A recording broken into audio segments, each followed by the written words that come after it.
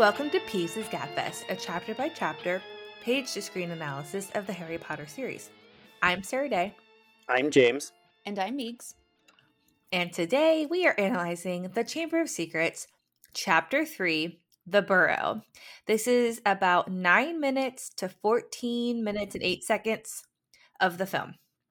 Before we start our discussion, we wanted to give a little spoiler warning because we will be using our vast knowledge of the wizarding world to compare the page to the screen, and that means we may gab about moments that happen later in the books or the films. So, you've been warned, Dicklefirsties. Before we start, here's a message from the Daily Prophet.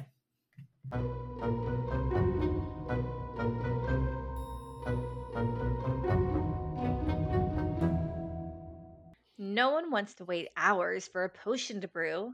Ditch the cauldron and order a BlendJet 2 portable blender today. Sure to get you invited to Slughorn's parties, the BlendJet 2 makes blending so easy and convenient. BlendJet 2 is portable, so you can blend up your potions even while riding a broomstick. It's small enough to fit in your cloak, but powerful enough to blast through tough ingredients like frozen fruit and lacewing flies with ease. BlendJet 2 is whisper quiet, so you can make your morning potion without waking up the whole common room. Lasts for 15 plus blends and recharges quickly via USB-C.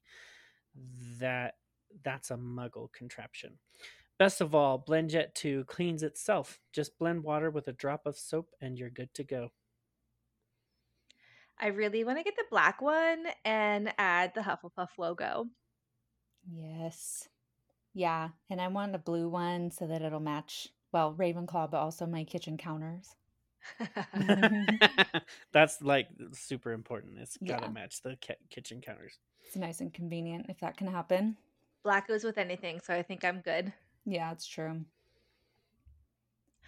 Well, what are you waiting for? Go to blendjet.com and grab yours today. And be sure to use the promo code GABFEST12 to get 12% off your order and 2 free day shipping. No other portable blender on the market comes close to the quality, power, and innovation of the BlendJet 2. They guarantee you'll love it or your money back. Blend anytime, anywhere with the BlendJet 2 portable blender. Go to blendjet.com and use the code GABFEST12 to get 12% off your order and free 2-day shipping. Shop today and get the best deal ever.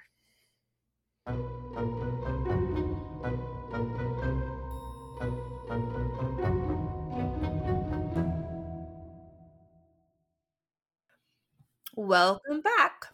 So, this is a fun chapter, and we start out with the Weasley boys breaking Harry out of the Dursleys. I mean, that's where we left off in the last one. He's just literally facing Harry and saying, "Hey, how are you doing, Harry?" And Harry's like trying to figure out what's going on. I think he's just waking up, so he's like got that sleepy feeling, like where you kind of haven't processed everything right away, and you can't really tell if you're like seeing, like what you're seeing is actually real, if you're just like making it up, or still kind of like in a dream of sorts, or like that, just like that trance type feeling. I don't know if any of you know what that feels like, but happens to me all the time, and so I'm just like, I feel you, Harry. I feel you. But he obviously he gets really excited to see his friends once he kind of realizes that it's them. But is also baffled by the fact that it's a flying car, which I don't think even for Harry was something that he would have considered from the wizarding world, which is a very interesting introduction to have magic and muggle artifacts combine. Yeah, I mean, I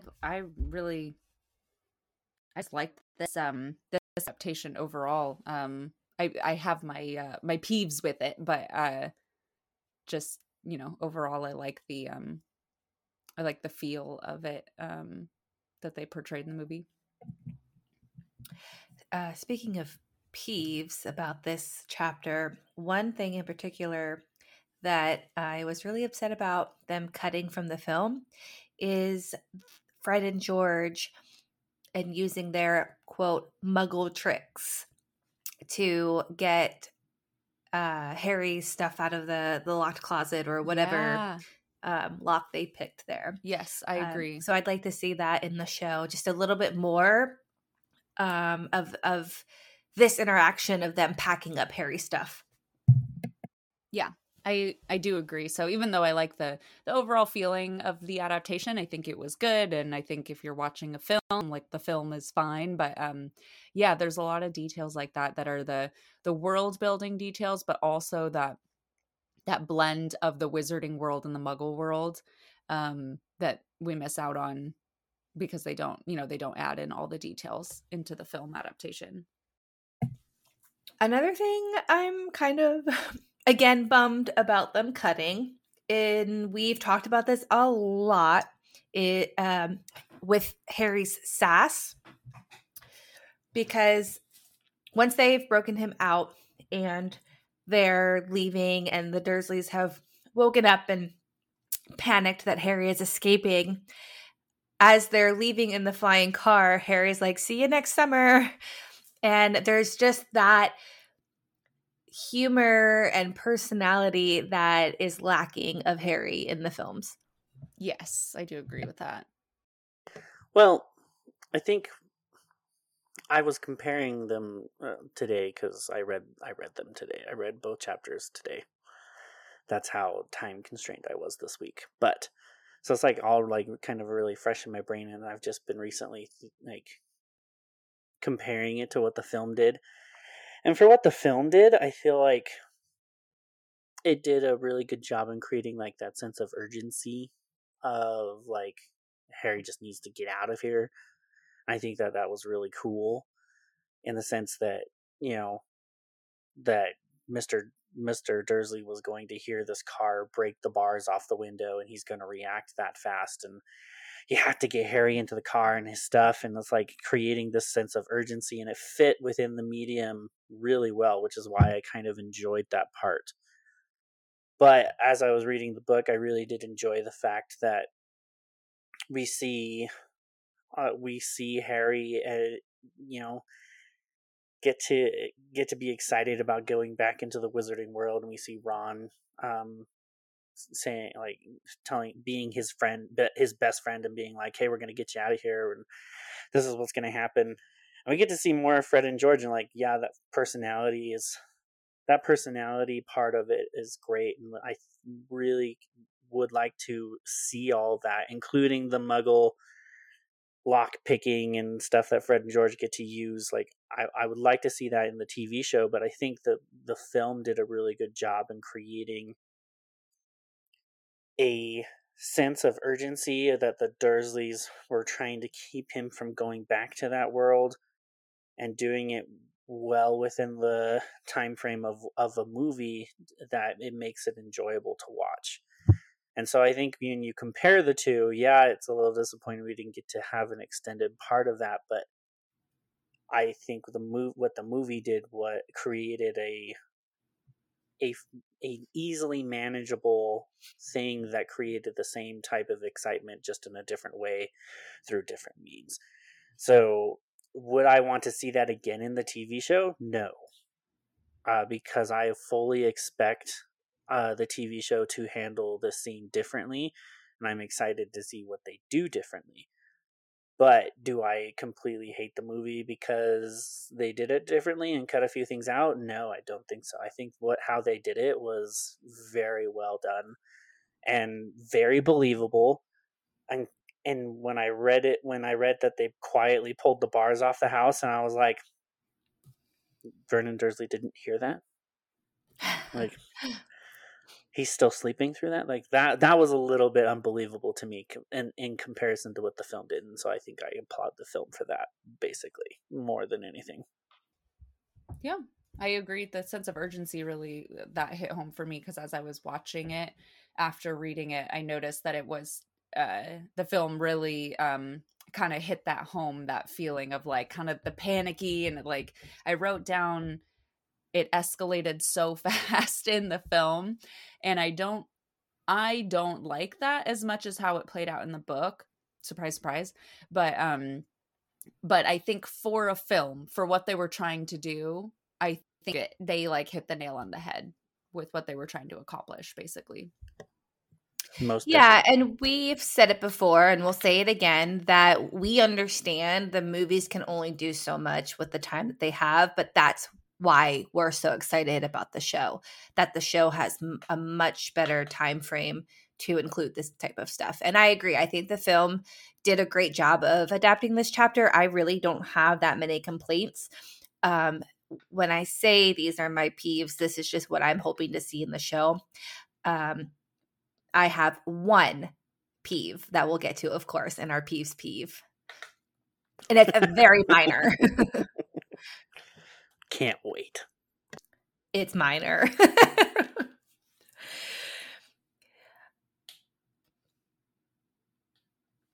I think also this book, I feel like we're saying it a lot more than The Sorcerer's Stone, but the lack of humor and the added dramatization of everything really stood out to me.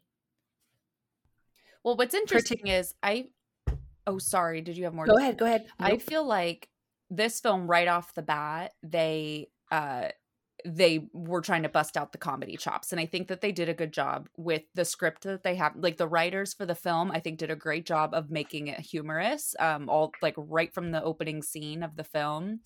And so I think that this movie already right away feels funnier than the Sorcerer's Stone film, but it's like they have more humorous dialogue.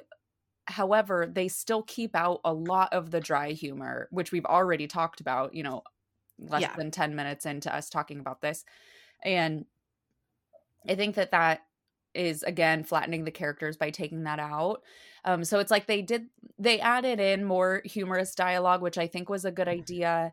But they also added in, as they usually do when things go onto a TV show or on film, they added in like kind of like slapstick comedy where it's like, the frantic like getting into the car scene and then Vernon falling out of the window. Like, I'm sorry. Well, that's what I put as added drama, him falling out. I'm like, that's so dramatic. He does not fall out of the window in the book. And that's not like, he wouldn't just kind of roll out of the hedge and then everyone would be right. like, oh, man. And that's what I'm thinking. Like, what would Harry have done if he had died from falling out the window? And I'm sorry, what kind of like bush is that he fell on that he's just like, fine. Like I'm sorry, but no. And out of a second story window. Yes.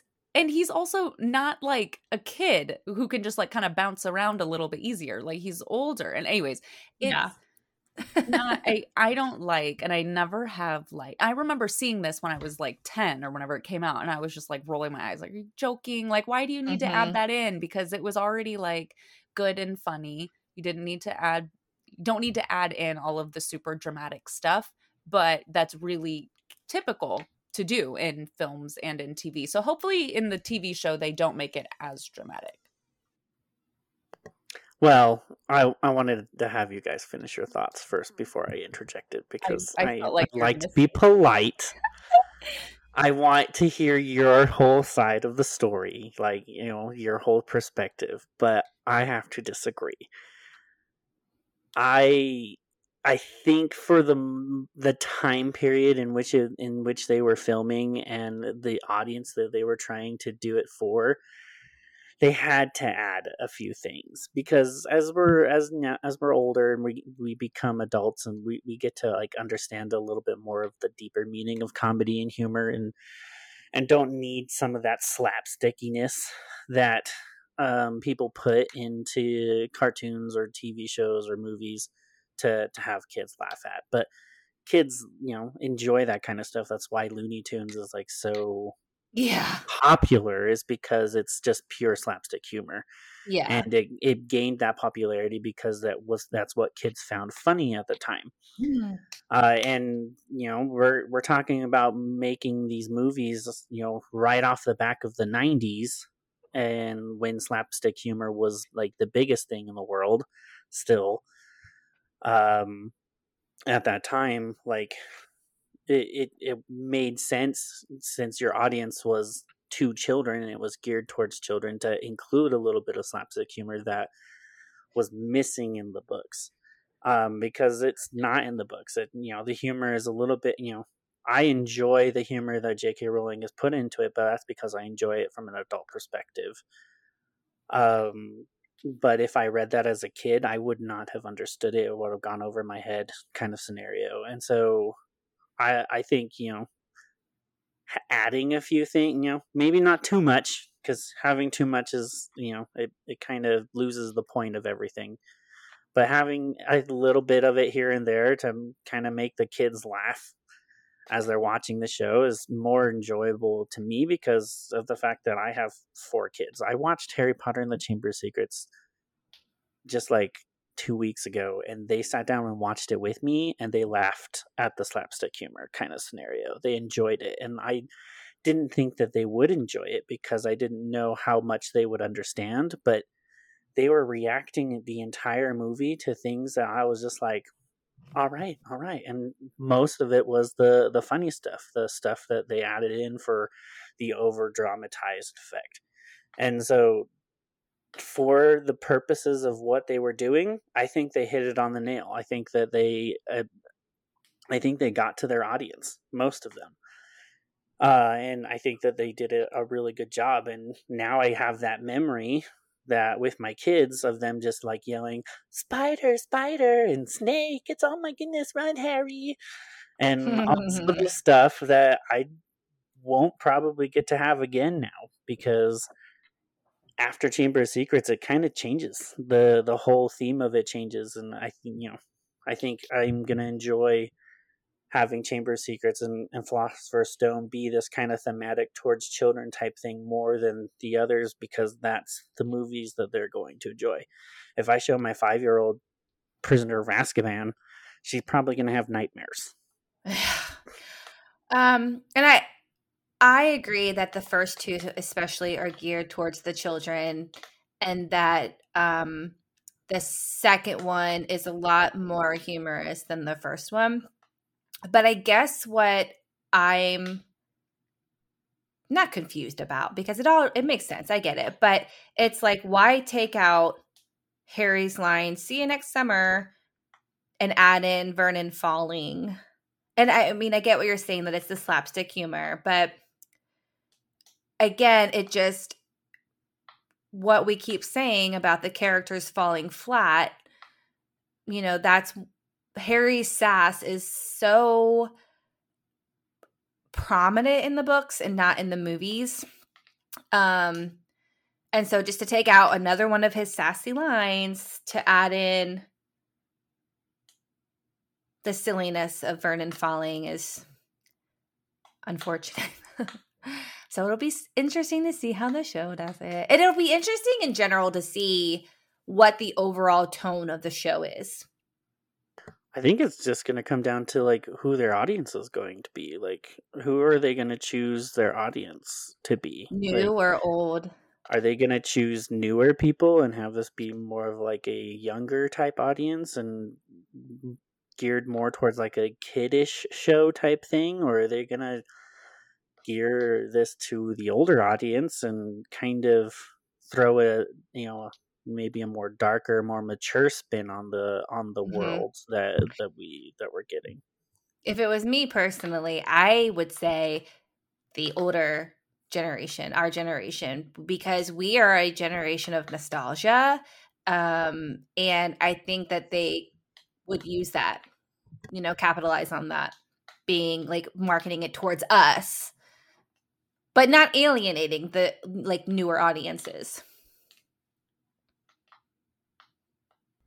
Yeah, I agree. I think that they're gonna be heavy on the nostalgia, and they'll be able to do that in a way that isn't going to alienate the newer audiences, because it's still going to be true to what was part of the main storyline. So I think that they'll probably add in a lot of like quotes or things that they know that all of us, especially us in the millennial generation, are the ones who really grew up with it. And so they're gonna add in, I would imagine, lots of little things that we're gonna love and feel nostalgic about, and that other audiences might not feel as nostalgic about, but it'll still make sense within the Harry Potter storyline is what I imagine is going to happen. Yeah.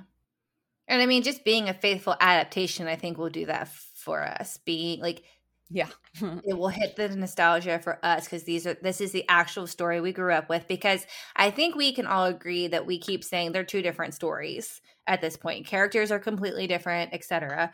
But at the same time, if it's a faithful adaptation, you're going to pull in a newer audience because it's such a good story.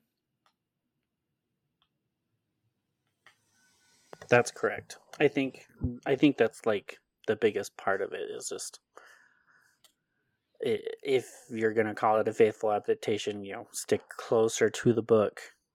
Don't take as much liberties with, stepping away from a kind of scenario like the movies did and kind of bring the magic and drawing in that newer audience to what made it so lovable for us kind of scenario. So I totally agree in that. I think their approach, if they're gonna state that it's a faithful adaptation, it needs to be a faithful adaptation. Mm-hmm. Well, any other thoughts on the Weasleys breaking Harry out before we get to the car ride that did not make it into the film? No, I don't think I have anything different really before that part.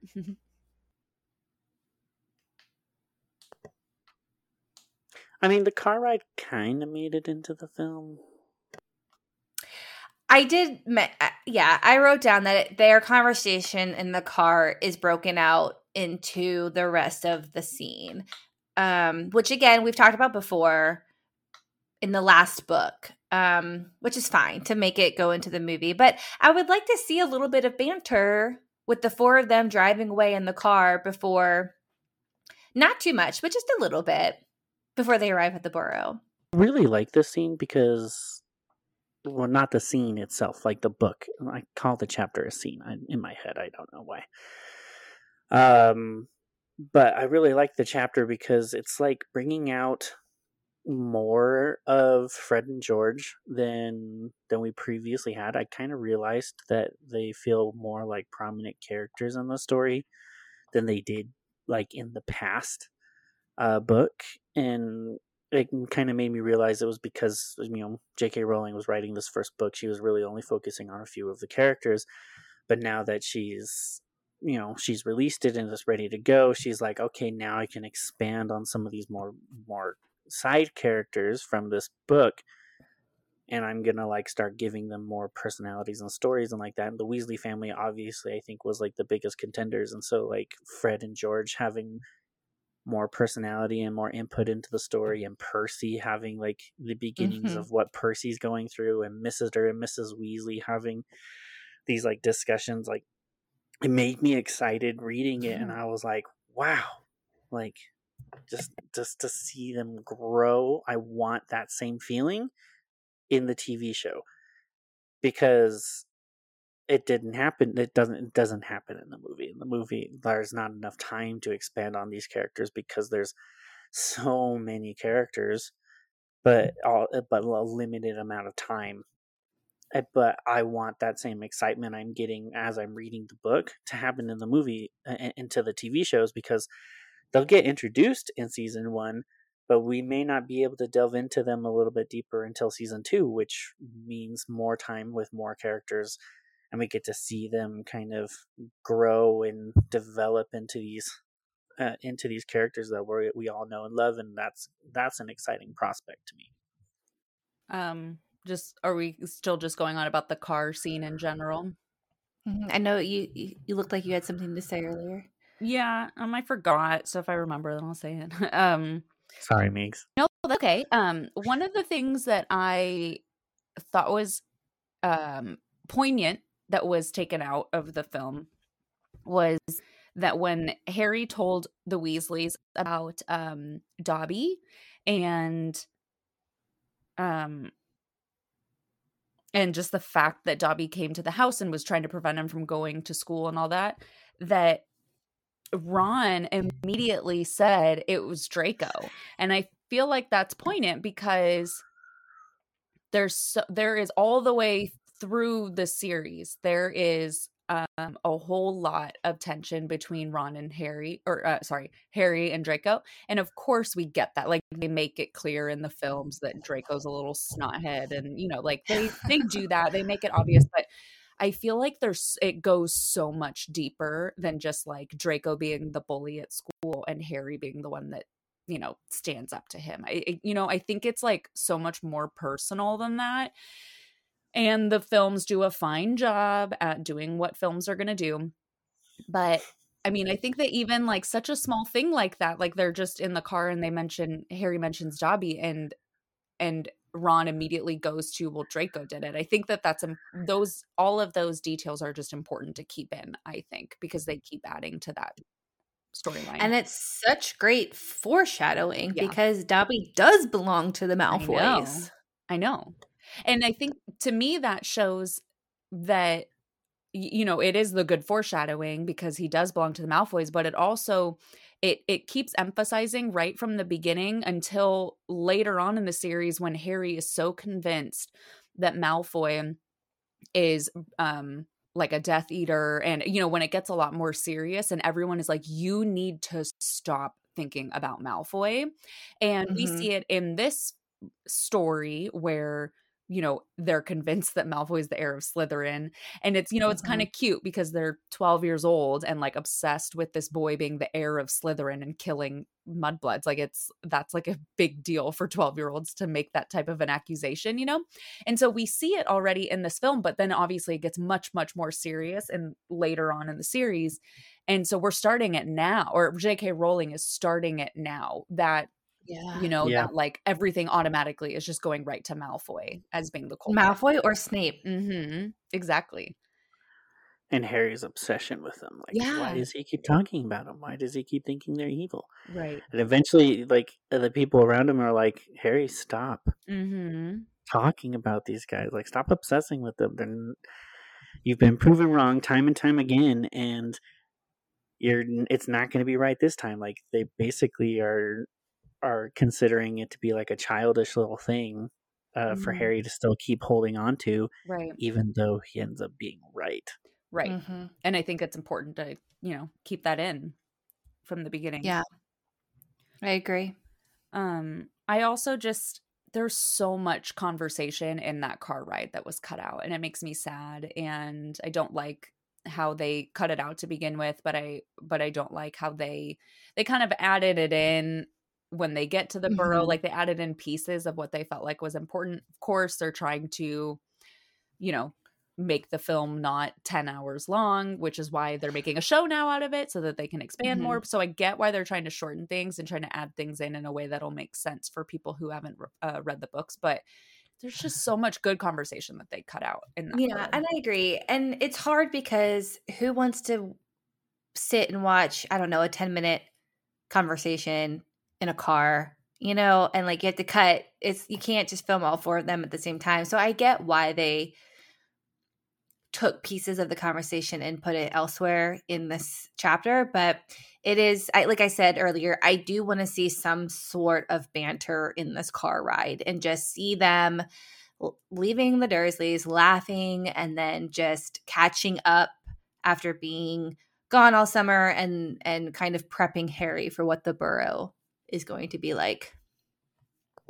Oh, so on that note, I wanted to talk about something that kind of ended with our last episode that we recorded, and how we were wanting like the beginning of this next episode in the TV show to be like journeying into the Burrow and seeing the life of the Weasleys and how they discovered that Harry was in trouble and needing to go. We all didn't realize or talk about the fact that the letter that got sent to Harry was what notified the Weasleys in the first place that he was in trouble. And that's what started the fact that they got to Harry's. That was the catalyst. It was like they overheard Harry get in trouble because he used magic. Right. And because his father works at the ministry, and so it's not like this random idea. They were like, oh, something's wrong. because Harry used magic in front of the Muggles. We need to go check on him. We haven't heard from him all summer, all that kind of stuff. So like having that bit of information in chapter 3 kind of got me more excited for this idea of us going in and seeing the burrow in the beginning of this episode and seeing how they got the car to his place and then resuming it and continuing and kind of expanding on the Weasley life a little bit, because that would be such a great new addition to the TV show that old fans would love to kind of get into, but it would be faithful to the adaptations in the sense that you're taking these pieces of information that you're learning along the chapters as you read, just applying them before the events actually unfold kind of in the book kind of scenario. And so I think that would just necessarily be such a great little thing to add on. And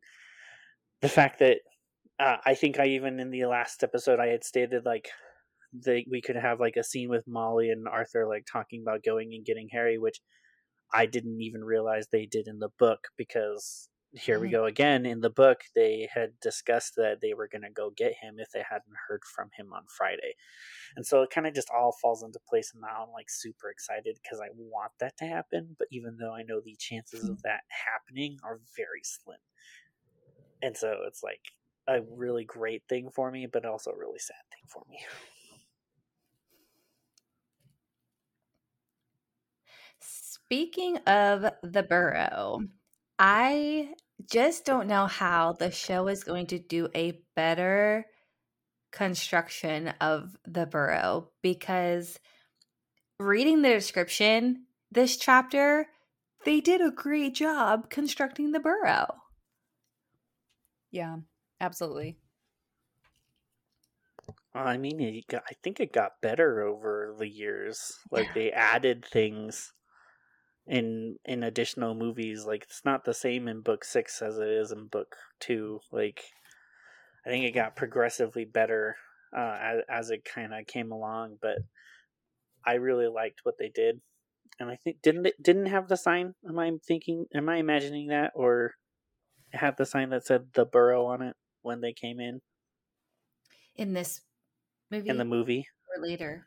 In the movie. In this I don't movie. know that I saw a sign, but oh well, I guess I have to go watch it again. Yeah, I was too focused on like the actual construction, because let me just read it real quick here.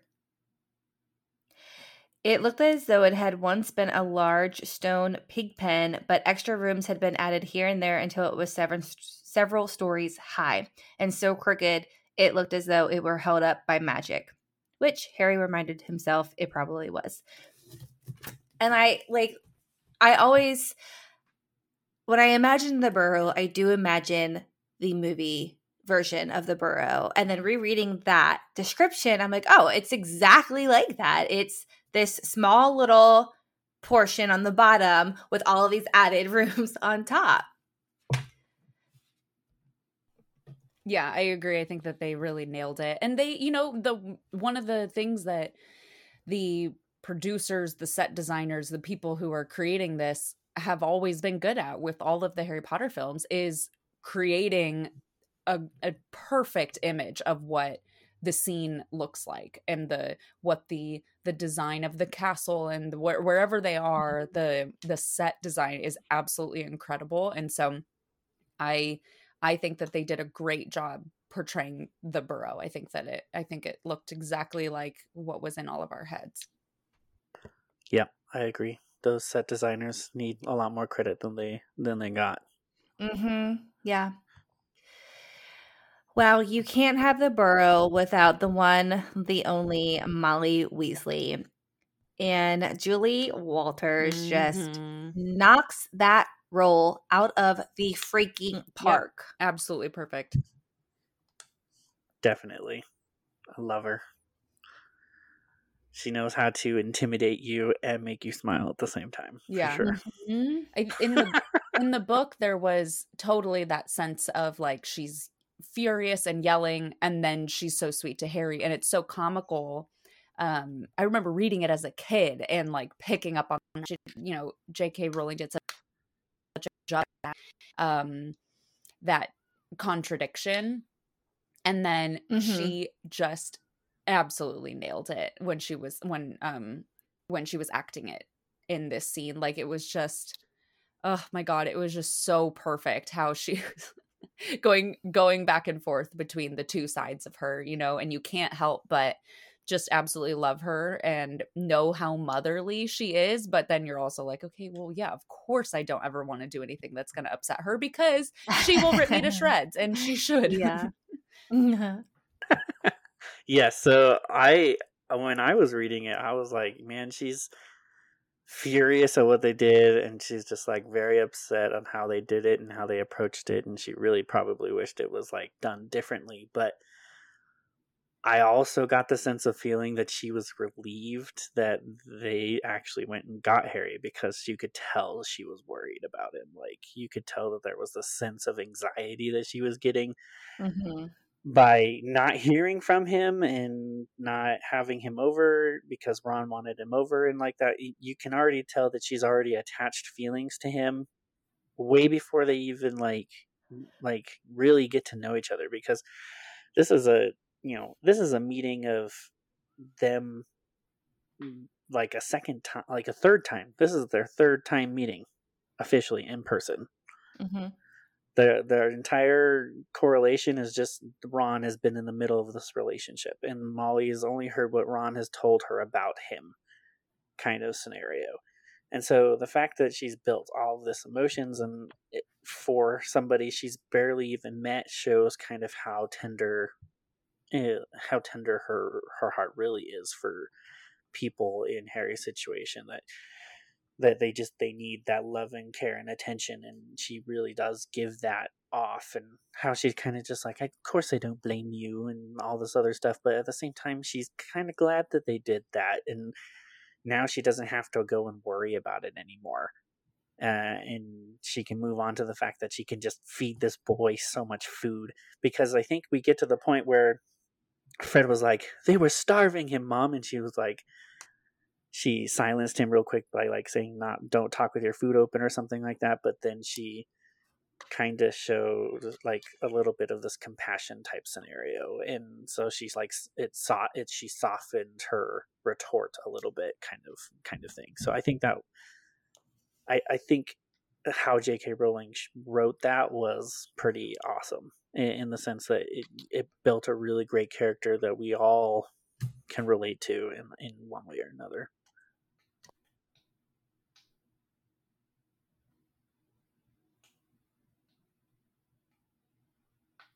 There's something I want to draw attention to because we all know the infamous meme from Goblet of Fire with Dumbledore, where in the book it says, "Did you put your name in the Goblet of Fire?" Dumbledore said calmly. And then, of course, in the movie, it's like, "Did you put your name in the Goblet of Fire?"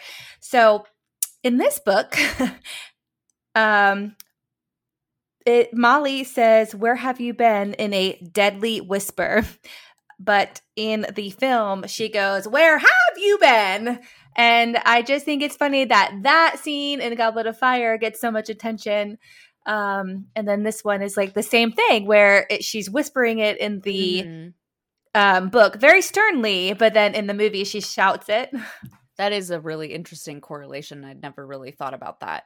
But you're right. And I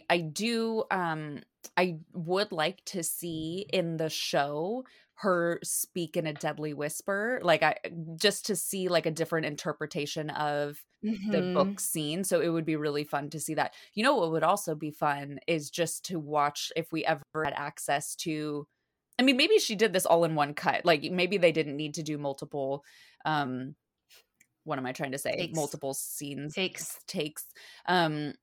But most likely there was more than one. And so it would be really fun to see the different ways that she probably said that line, just to, you know, out of interest, because I think that she probably did a fantastic job at all of them. Yeah, and not to complain, because again, I love the way Julia Walters portrayed her, and I think the way she pops out of nowhere and says, "Where have you been?" It was perfect. Is perfect. But it's just funny that the same thing happens later on, but gets so much more attention. I know. Yeah, that is interesting. I think it's, Well, I mean, mostly because Dumbledore is usually very calm Yeah. in general. yeah, I mean, yeah, Dumbledore's always been kind of more of like a calmish character. Michael Gambon brought a little bit more aggressiveness out of him than Richard Harris did, and I think we were kind of just still getting used to him. But uh, it's just it just kind of lends to the argument that these actors who are going to take the spots of these people who did a really good job are going to have to just do their own take. Yeah. They can't mimic the results. That we're gonna be able to tell that you're acting like Julie Walters, Molly Weasley, not your Molly Weasley, Right. or the character in the book. Like it's gonna be pretty obvious because of just like how much work and effort these actors put into the characters right off the bat from the movies. So it just the argument of having the ability of seeing a different perspective of Molly Weasley is more enticing and more exciting because we will get to see a different side of Molly Weasley that this actress is going to bring to the character that we are getting in the books, but that Julie Walters didn't have an opportunity to portray. Because I imagine if she got more screen time, she would maybe be a little bit more authentic to the character, but she had obviously did miss a few things because of just how limited the time was. It's not any fault of her doing. It's just the circumstance of the media that was played shows Yeah. that they didn't have enough time to delve deeper into that character and show some of the traits that make Molly Weasley Molly Weasley. But we get to take those traits that were missed and kind of explore those options in the TV show, which makes it an enticing option, which is why some of these people are excited for this TV show. Oh, yeah. Well, and I will say out of, at least as of now, out of the characters we've talked about, Molly Weasley is probably one of the most accurate portrayals. Yes, I would agree with that. I think Arthur Weasley is pretty good too, but I think Yes. I think Molly Weasley and Hermione and McGonagall are probably the most accurate. I disagree about Hermione, but I agree about McGonagall. Okay, that's fine. It's just like, I'm not getting into that. I mean, whatever. I mean, I really like the portrayals of a lot of the characters. I really, there isn't one character that was introduced in the movies that I really didn't like. I feel like the actors who did them really did a good job. I know based off of my ability just to kind of analyze characters and plots and scripts and stuff like that I enjoy doing. I just know that there are some things that were missed out on. And I'm not saying Molly Weasley was like a terrible character in the sense that because James, she didn't have those traits to say that. Because she didn't have those traits show in the movie doesn't make it like an authentic character. I really think Julia Walters did a really great job. I'm just saying that the things that she didn't get to address or do in the movies is going to get explored in the TV shows. I hope to get explored in the TV shows and give us a different perspective on the character that we didn't get to delve into. I totally think that's something that I'm ready for, and they definitely need to do in order to keep the engagement that is needed for the show to be popular and continuing to go forward and all that stuff. Otherwise, we're going to get a great start, and then it's going to go down and down and down in quality, and no one's going to want to watch it after that. Well, I think across the board, there's so many things that were left on the table, especially when we get into the later books, that they can dive into and pull into the show that they didn't pull into the movies, and do exactly what you're saying and create a different story because of that.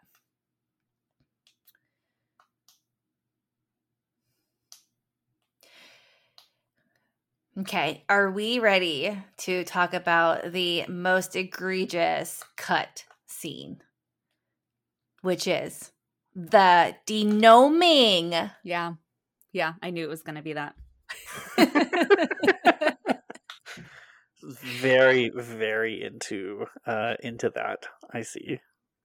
Yeah, that would have been okay. Talk about taking things out of the film for the adaptation and then adding in all of these dramatic things. And then they take out something that is so funny, would totally be the slapstick comedy that they're going for, would be hilarious for kids. Like, they took out a scene that was built perfectly for them for no reason. Yeah. I think I don't know if like how much you guys would know about it, but I think the reason being was because when that book came out, apparently there was a group of people that didn't like the treatment of the gnomes and kind of used that for the argument of like animal, like what was it, animal behavior and kind of stuff. Apparently there was this big group back when the book was released where they kind of got behind it and said that that was not a great way to be treating creatures, and they used it for their argument of like, oh, PETA. you know, But Dobby can be kicked around, and that's fine. yeah, apparently. I don't know, but it's said in the book, the unofficial guide to Chamber of Secrets, there's a whole box about it saying that after this book was released, there was a whole bunch of people that got behind the denoming of it and said that they didn't like it, the portrayal of it or how it was written. Interesting. And it was like this thing that was breeding into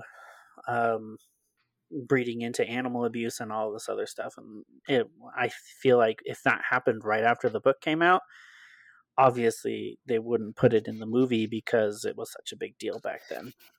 That makes sense knowing that. However, it doesn't seem like what they did to the gnomes hurt them in any way, and they come right back. And it's, again, like Meek said, it's written very comical, where they just toss them, like they fling them, which I get. Okay, you're flinging the gnome across the yard. But doesn't it say like they bounce or something? Like, and it doesn't seem like and they bite back, and it just doesn't seem like they're being well. And I guess you need to think of it not so much, sorry, Migs, not so much as animals, but more as like pests in your garden. Like, you're not going to let the little animals come eat your cabbage or whatever, or the pests. Well, and they even say in the book, Harry feels bad about it. And then he gets bit. Yeah, and then the gnomes are being really bratty, and so then he does, and they just bounce, and then they slowly kind of trudge away, but then they keep coming back, and so I feel like I totally get, like, I would feel really weird about doing something like that, but you know, it is covered in the book that, you know, Harry does feel bad about it at first, and then he's like, oh no, no, they are being super mean. Well, and I think it even explains that he took his first gnome and he tried to just drop it over the hedge. Exactly. That's like, yeah, that's what him, and he's like, no, never mind. It's like flinging it like 50 yards. Right. So it's not like they're, you know, well, not that this matters, but it's not like they're cute, sweet little bunnies eating the garbage. It's like these are sentient jerks. Well, either way, like I didn't think of it that way until I read like the unofficial guide, and I was like, oh, that's interesting little bit of information, and I think that's might have what played into why it never made it into the movie, which is just an interesting kind of prospect, like how much impact did the fandom have in the making of the movies. Yeah. Because the books all came out before their respective movies, so there would have been a ton of opinions made already about certain things in the movies for them to develop opinions and to like have their voices heard and have arguments and debates and all this other stuff before the movies ever even were considered to be made. How much did that play into creating these movies and making the choices that they made? Did some stuff get cut out because it was unpopular in the book, or did some stuff make it in because it was popular, kind of scenario? Yeah, but I'm wasn't sure. necessarily needed. It's really good insight about the gnome thing, and it will be interesting to see if the show includes that or not, because if it was such a big deal back then, I can't imagine the backlash that they would get today. I mean, look at what social media does. So it will be interesting to see if they do include it, how they change it to make it, I guess, more humane. Yeah, I hope they include it, or at least something I do similar. too. I mean, if they don't feel like doing that exact thing, I think it's important to somehow adapt that. Get those gnomes in those gardens. Get dem gnomes in dem gardens. You can't be discriminatory to gnomes. Gnomes Yeah, have a right to exactly. exist. This is Gnomes Gabfest. It's gnome erasure. One thing also that I thought was, again, poignant was the Harry's observation that this goes for a lot of things about the Burrow, but when he goes out to the garden and he says that, or he thinks about the garden being overgrown, which is something that the Dursleys would really not like. I like how many times those little comparisons are added in whenever he's in the wizarding world, especially when he's around the Weasleys, because that is really important. Yeah. That's completely different from how his whole childhood was, you know, being with the pristine, perfect Dursleys where everything had to be in its place. And I think on the flip side too, Ron feels this way whenever he interacts with Harry, where he has one way of how he grew up in the wizarding world, and so he's like always enamored by Harry's experiences because they're so different. So I think that those little details are important to keep in, because it's really important for Harry but also for their relationship. Yes, Sarah Day. So, okay, going off of James's idea of this episode opening up with the, the fields and the sunrise and then the burrow and it being all magical and overgrown. And then we cut to the city, or the suburbs, I should say, and pristine number 4 Privet Drive, and like the contrast of the two. Yeah, I That think would be Hijacking your hilarious. idea. Yeah. No, do it, because the more we talk about it, the more people are going to love it, and then we're going to have to force those writers to take my idea, and then they Yes. can pay me like 1 cent every time we get stringed or something.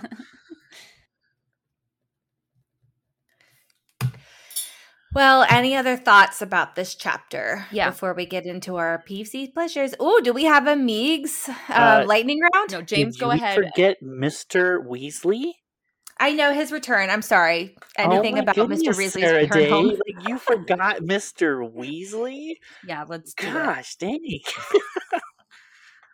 So we meet Mr. Weasley for the first time, which I think is an amazing type of thing, and how, like, I forgot how prominent of a character he is actually in the book. And when I was reading it again, I was very appreciative of like how well detailed he was as like a father.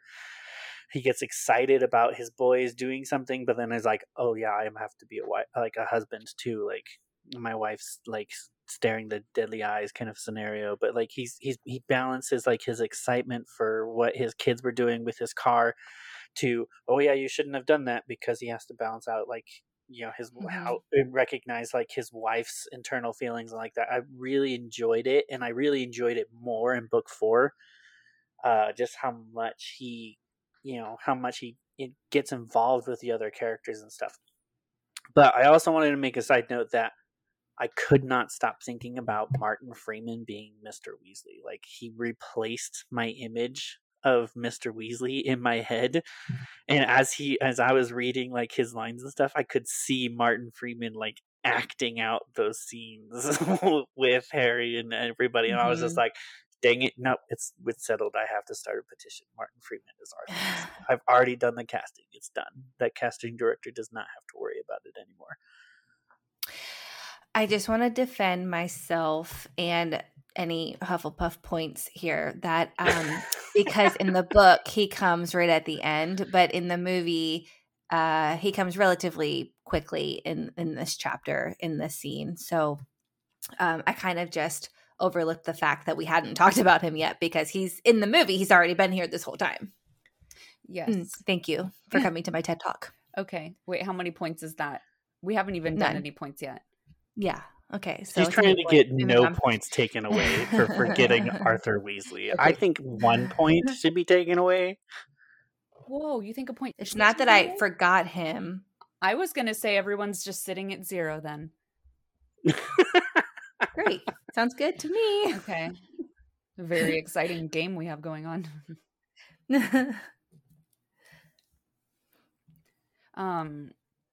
I really, really liked the book version of the conversation with Arthur Weasley, of course, but I think that the adaptation in the film, even though they took out a lot and then they added it at, at a kind of different time, whatever, I still think that Arthur Weasley, like, he did such a good job in that scene of being funny and coming across as like the dad that's like trying to remember to be a disciplinarian to his children, but really he's like so focused on the muggle stuff and like I absolutely loved how he didn't even recognize who Harry was and the way that he said, "And who are you?" And it's like everybody else in the wizarding world is like, they know who Harry is without even seeing his scar. And then Arthur Weasley, somebody who's like, was in the Order of the Phoenix, doesn't even recognize who he is. I absolutely loved that part. So I thought that they did a good job of the adaptation, even though they definitely cut out some details that I would have loved to have stayed in there. Definitely. And how he's kind of in the movie, he's kind of just like, "You're not a Weasley, right?" He's kind of just like, "You don't belong here. You're not one of my children. Who are you?" I think that's more of like their reaction, not so much as like, "Who are you?" but more of like, "Wait, this is not a redheaded child," right. Which is so funny at my dining table. It's like so. What is that? Like so right on with a character of Arthur Weasley. It's like so exactly how he would act, and so I think that they did a great job with that. Oh yeah, definitely. I agree full-heartedly. Going back to the point where Molly is like, "They took your car," and he's like, "Oh, how did it run?" And she, slaps him. I thought that whole sequence was really well done here in the film. Yes. Yep. I agree with that. And I do have some questions.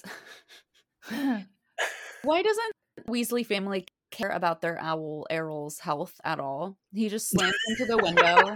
They know he's like a slightly old bird, and they're like, he's always doing that. Well, perhaps don't make him do that then, or like figure it out. I don't. Well, you see how they treat the gnomes. That's true. So PETA is fine with the owl slamming into the window and nobody caring, but gnomes that are biting back are not okay. Apparently.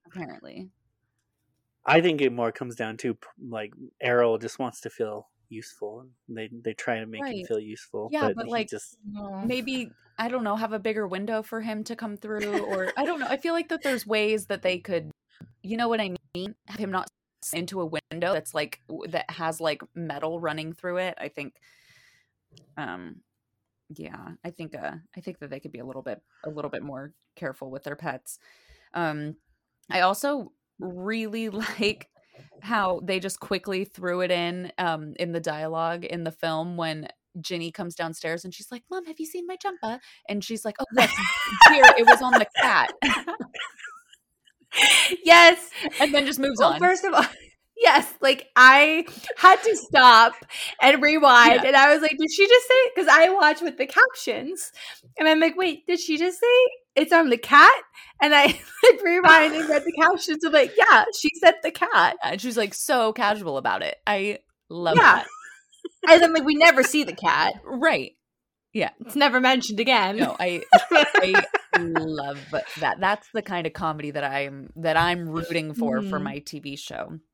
If they use me as a writer.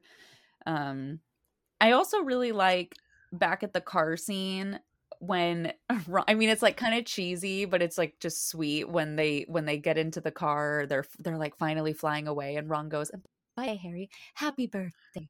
Happy It's so birthday. cute. And baby Dan's like little smile as he turns back around. Yes, I caught that too. It's so cute. Yeah, I love it. See, those are the like additional things that are added into the movie that I really enjoy. Absolutely. Because it would make no sense for Ron to say that in the book, because we know his birthday's been like a couple of days will have passed. Like, Harry's been in this room for a couple of days now. Like, his birthday's long gone. And so, like, it would make no sense for Ron to say that in the sense of like, oh, by the way, happy birthday. But like, it made total sense in the movie because it felt like that was an entire evening's process kind of scenario. You know what I mean? So it makes sense, but I don't like it. So those are like the additional add-ons that the movie does that I really find like does like a really good job in making us kind of like those moments and like the characters and kind of enjoy the story rather than not having them and being like, what happened there? This, what's going on? But yeah, I'm just looking forward to, again, the show having more room to work with and the timing being like not squishing a week into one night kind of thing. Oh, definitely. Like how Harry's been at the Burrow for like 2 to 3 weeks. And yeah. In the movie, it kind of felt like 2 days. Yes, a night even. Yeah. Yes, exactly. So I'm excited to have. This book I think is 18 chapters, and if we're doing like 8 to 10 or so episodes, you're still going to have to combine a couple of chapters, but still having 20 to 30 minutes per chapter instead of 2 to 3 minutes. Yep, is going to be so beneficial. Big difference. Telling the story. Mm-hmm. I also have another question. So when they say so it's instead of Meigs' lightning round, it's Meigs' questioning round. When they get the letters, when Errol, their sickly owl, brings the letters, and they say, "Oh, that Dumbledore, he doesn't miss a beat," or whatever. Is Dumbledore involved in the Ministry sending the letters? Are they just Hogwarts sends the letters? I thought that that's right, McGonagall, right? Hogwarts, yep. Okay, all right. The Ministry sends "Don't do magic" in front of Muggles letters. Okay, Saturday. I really want to see when somebody does magic outside of school. They just get a letter that they open up, and it literally just says "Don't do magic."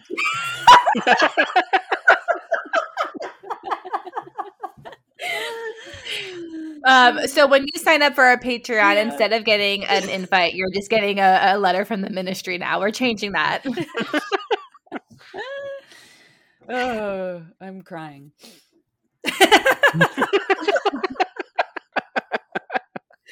Okay, I'm glad my question was answered. And I just have homework for the movie only peeps. How did you feel about Harry scrambling into the car from his bedroom and Vernon falling out of the window and like all that? How did you feel about that scene? Because it's so different from how the book played out. And so we're going to have a bias because of that. So that's my homework for the moviegoers. And then my homework for our British correspondent and any other people who have an accent in a place that speaks English. How do you pronounce the flower peony?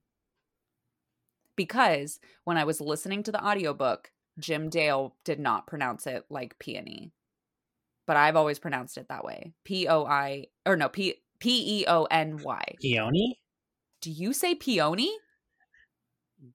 Am I saying it wrong? I No, I say peony. Okay, thank you. And I mean, being Does in he the say the wedding, peony in the book? I think he says peony because I wrote down peony with like 12 question marks. I remember hearing it called peony, and I think I've always called it that. Like oh, it's peonies.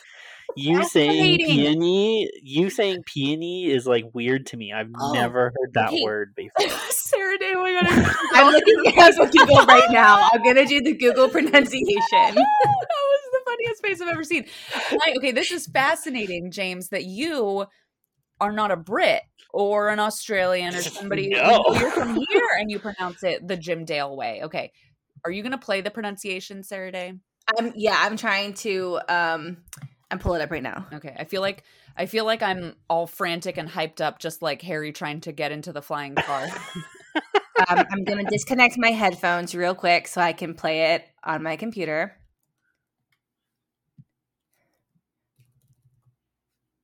Peony. Okay. Peony. Peony. One more time.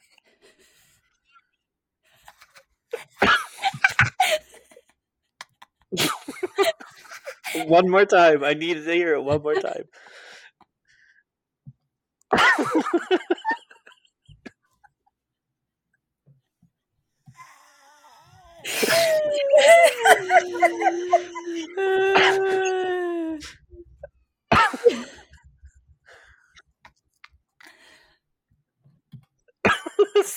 We've killed Sarah Day. We lost Sarah Day. Okay, here. She's dead. Peony. Sorry, that was fun. Oh, I'm putting my headphones back on. Okay, here. Peony. That is so weird. Peony. Peony. That is, no, Okay, no, here's I'm not the- used to it at Hold all. on. Slow motion. Peony. Okay, that's not funny. Some of them are really funny. Okay, that's the American pronunciation. British pronunciation. Peony. What? Peony. That's barely British. Peony. Peony. Okay. Well, Weird. I have no answers right now. So, British correspondent Karen, how do you pronounce peony?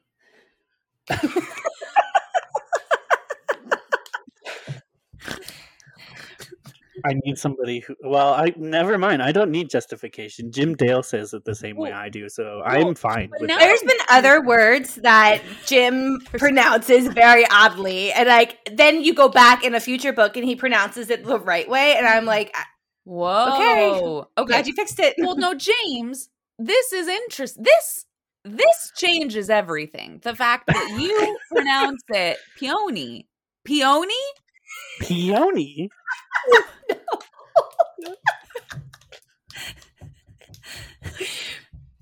Why?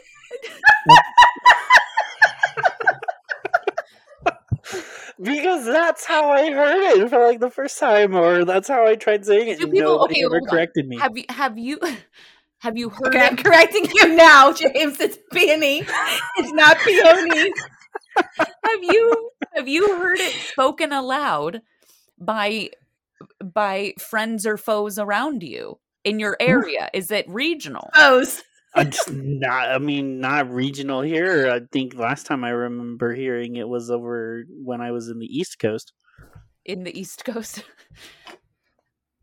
In the East Coast, I promised you, it's pronounced peony. It's not where I was from. What East Coast are you two on? Listeners. Oh, wait, no, you're not East Coast. I'm currently in the West Coast. You're Utah. Do people Yep. I'm sorry. Utahns? Utonians? Utahns. Utahns? Utahns. Oh god, I'm learning so much right now. Do Utahns pronounce it peony? Well, I don't even think they even have many They chances don't to word say it because the flower. I don't think the flower exists over here. I think if you were to hand a piece of paper that says say the word peony out loud to your fellow I would Utahns, have to try that. I think you out. should. Yes. Can we ask your wife to come in right now and ask her to read, Oh. say the word out loud and see how she pronounces Oh it? goodness. This is gonna be hilarious. Oh my god, I cannot wait. This is a huge reveal, folks. It's Peony. Peony. Okay, yeah.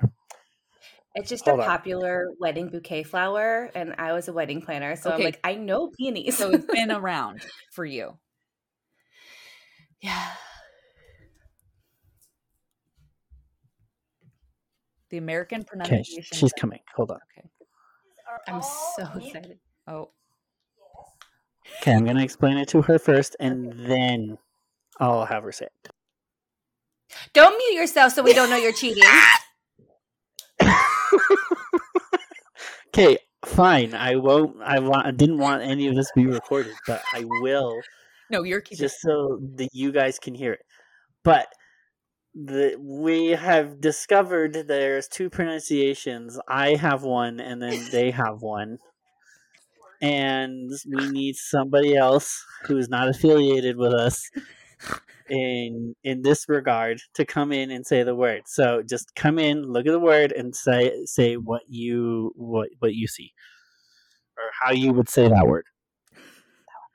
Yeah, I would pronounce that word peony.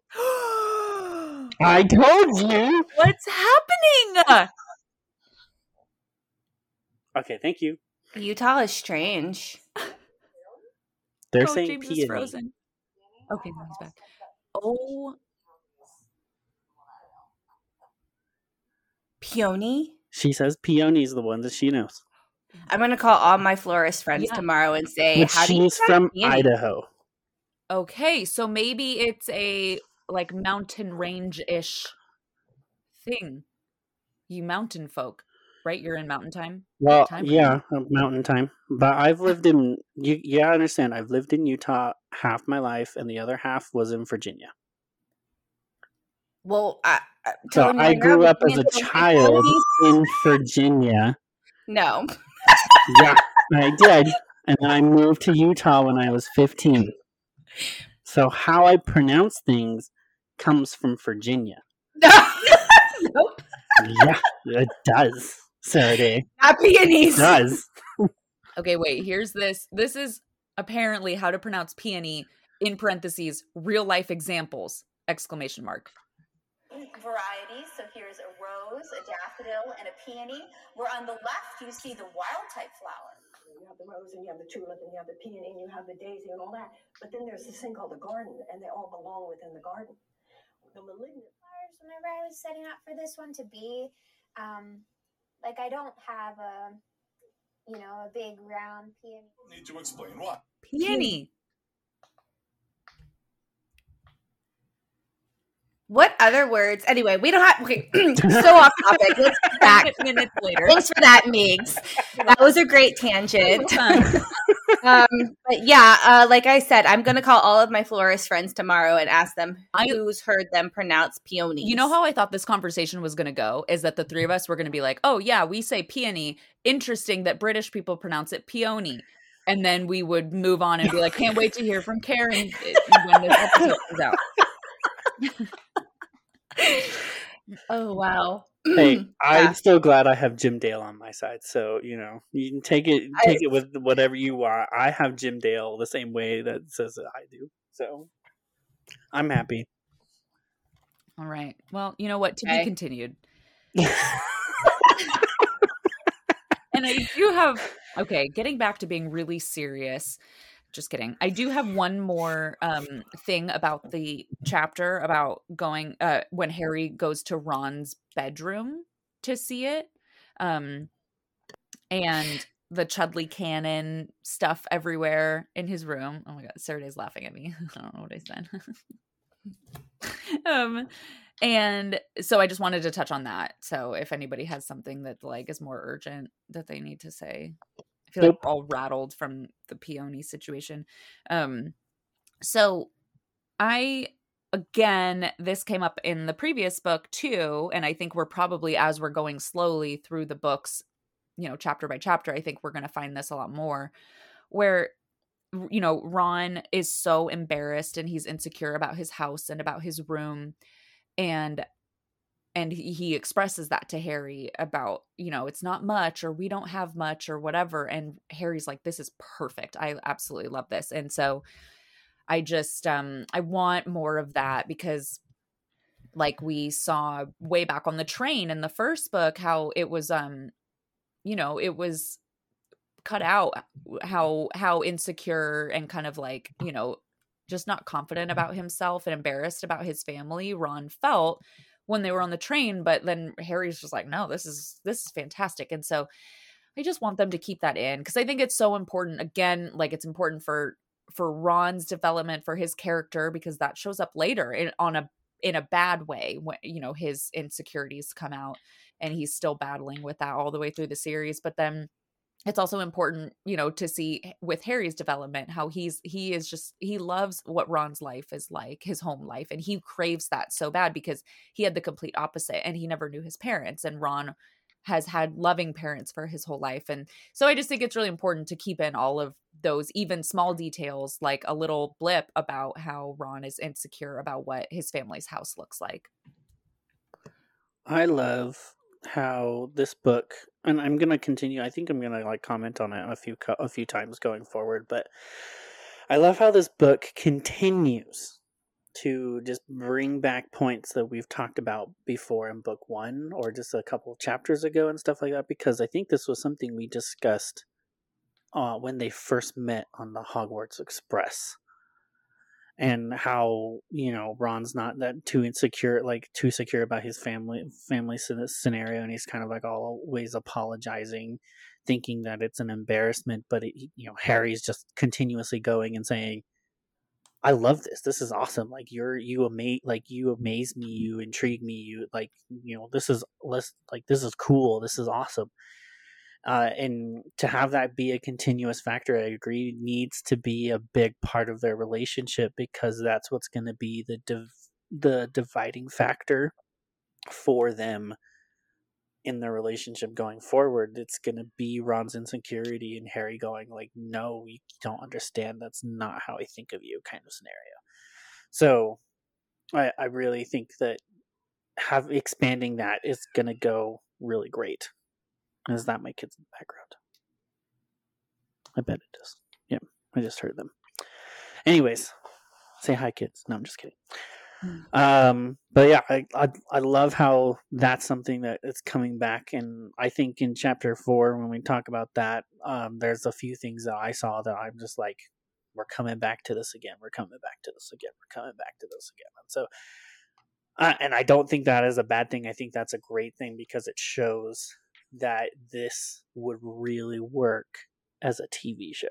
Like if we're just talking about it on a podcast and we're not doing like any type of script type of thing, this is all just our ideas and our opinions, and yet we somehow come back to the same thing as we're progressing through the story. Like, there's no possible way, unless you purposely go and like botch it.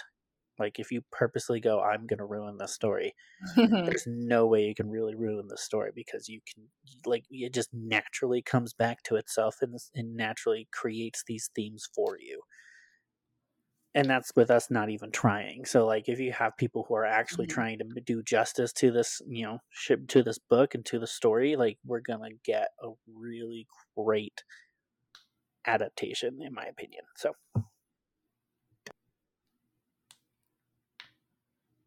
Yeah, I'm really looking forward to this show. I mean, I think we're here for a reason, and that's because we're excited about this TV show.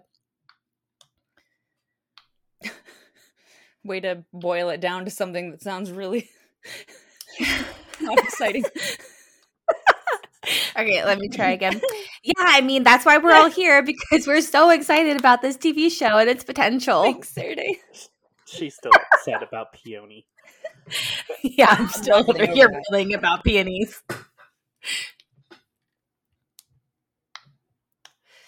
Well, now is it time to go into our peeves? Am I going to get in trouble again? Nope. I'm not going to get in trouble. Am I going to lose points? Okay, so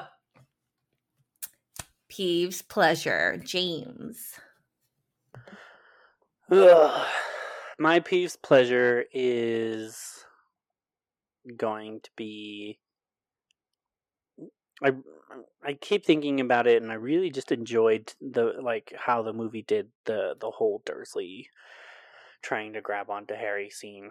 I actually really thoroughly enjoyed the quickness about it, the urgency, them trying to get all his stuff in the car before they're going. They're like, oh, we got to take this off, and like, hurry, hurry, hurry. And I really think that was well done. And when when I read it, I couldn't help but think this, they need a little bit more urgency. I don't know, but um, I really love the acting, and I've already stated that I think him falling out of the window was a funny little addition to be added. And so I like the culmination of everybody's efforts into making that happen and how that came to be. And it's just one of the few scenes that I thoroughly enjoy every single time, without complaint. So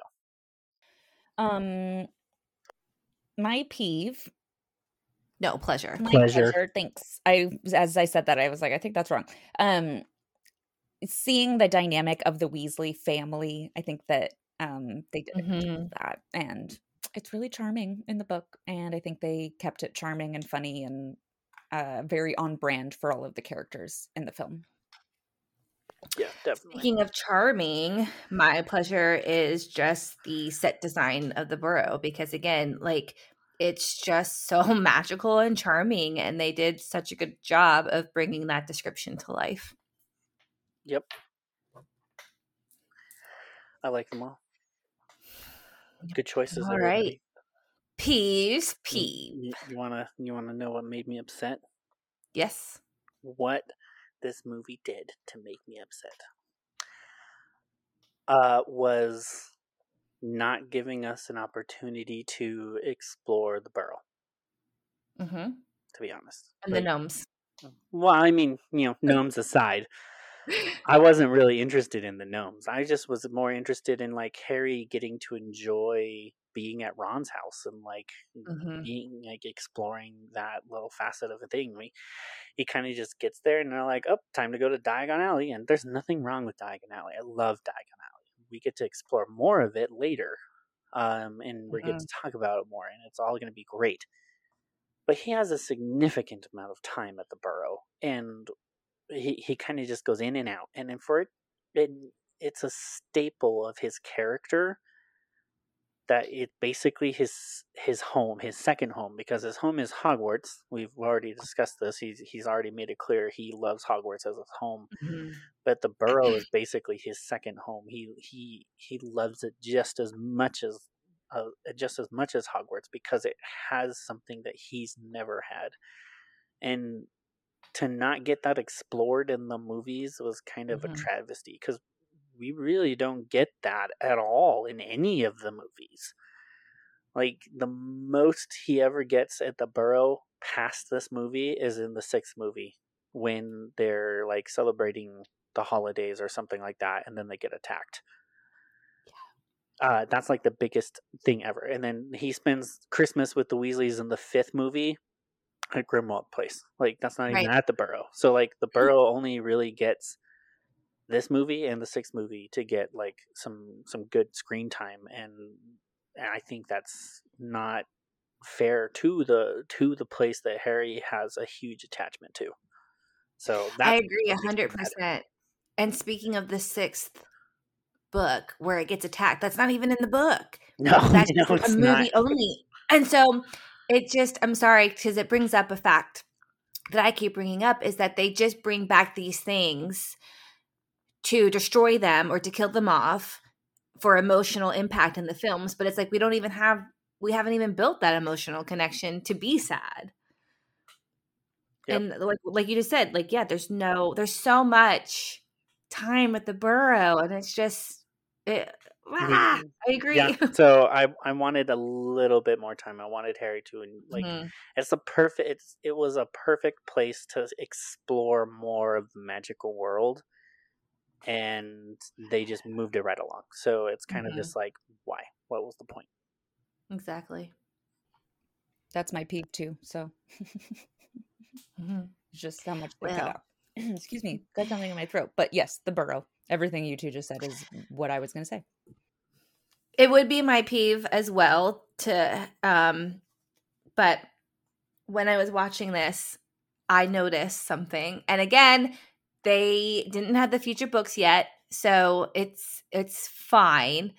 But on the clock that shows people where the family members are, there's a section for dentist, and they don't know what dentists are. Ooh, that's a good peeve and a good point. Yes. Yes, I like that. Mm-hmm. So that is my peeves peeve, that they included the dentist on there. So, moving on to our Weasley salute. So, my Weasley salute is going to be hard to choose because I really enjoyed this entire chapter. And I normally kind of have something that's like really prominent and really like sticks out to me, but like overall, like this is one of the more thoroughly enjoying chapters, and I think it's because we're being introduced to a pivotal part of Harry's life that, you know, you look at it and you're kind of just like, that is so important to him, and it you can tell based on how J.K. Rowling is writing the chapter that it's meant to be a stark contrast to Privet Drive. She put a lot of effort into making that place feel like a place that Harry could get like attached to and associated with being his second home kind of scenario. And that's why I was kind of peeved that we don't get a lot of time with it, is because it's such an important thing. And as I was reading it and as I was kind of experiencing it the way that Harry was experiencing it in this chapter again for the first time in a long time, I couldn't help but keep thinking how important this place feels to him and feels important to the overall story. Like, I really have to give her credit to making the Burrow basically its own kind of character in a way. Like, the Burrow has personality. It's really hard to give a place personality, but it's possible and it's been done before. But like, the Burrow really does kind of have its own little personality, its own little quirkiness. And you know, the gnomes and the ghoul in the attic and the, you know, the environment that they're in and the magic of it all. I really want to see more of that. And the only way I ever got to see more of that was through like video games. The video games use the Burrow as a real like a setting for Harry as in the stories, and we get to explore it and go around. And there is like an actual denoming mini game in one of them, and that was fun to kind of experience. But like overall, just, you know, the Burrow is a prominent part and figure of the story in these locations, and we just don't get that. And so you know, it all started because of how J.K. Rowling portrays it. So I don't necessarily know too much. I really want to know more about how she feels about the Burrow, how she created it, how it came to be.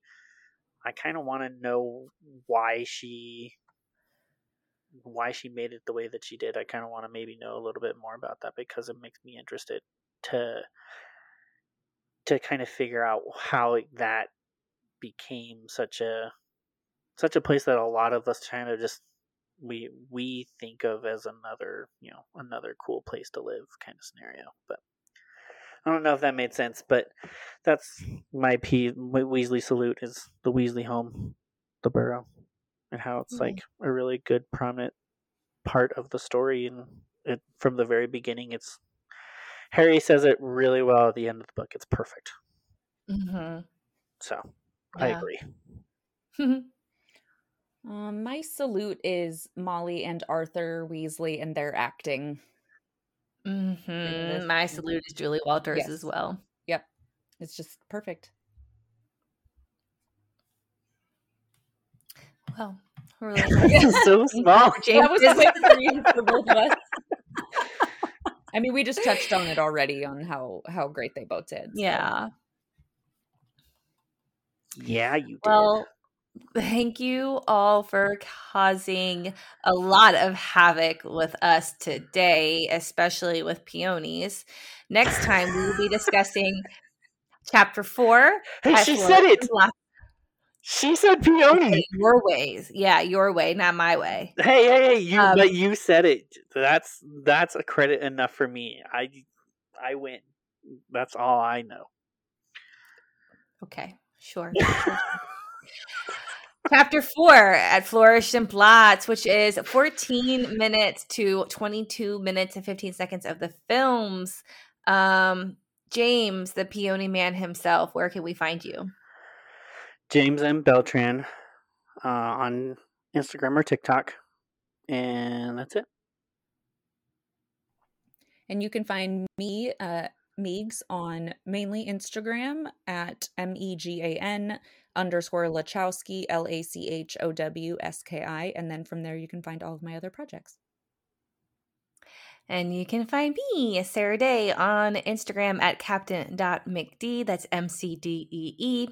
And just like Meegs, you can find my other projects linked there as well.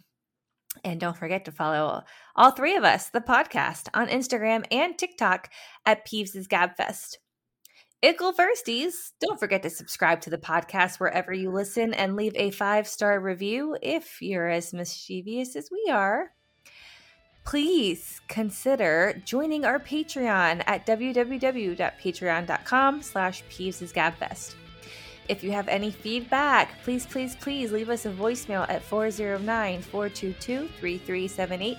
That's 409-GABFEST. Or you can email us at peevesgabfest@gmail.com.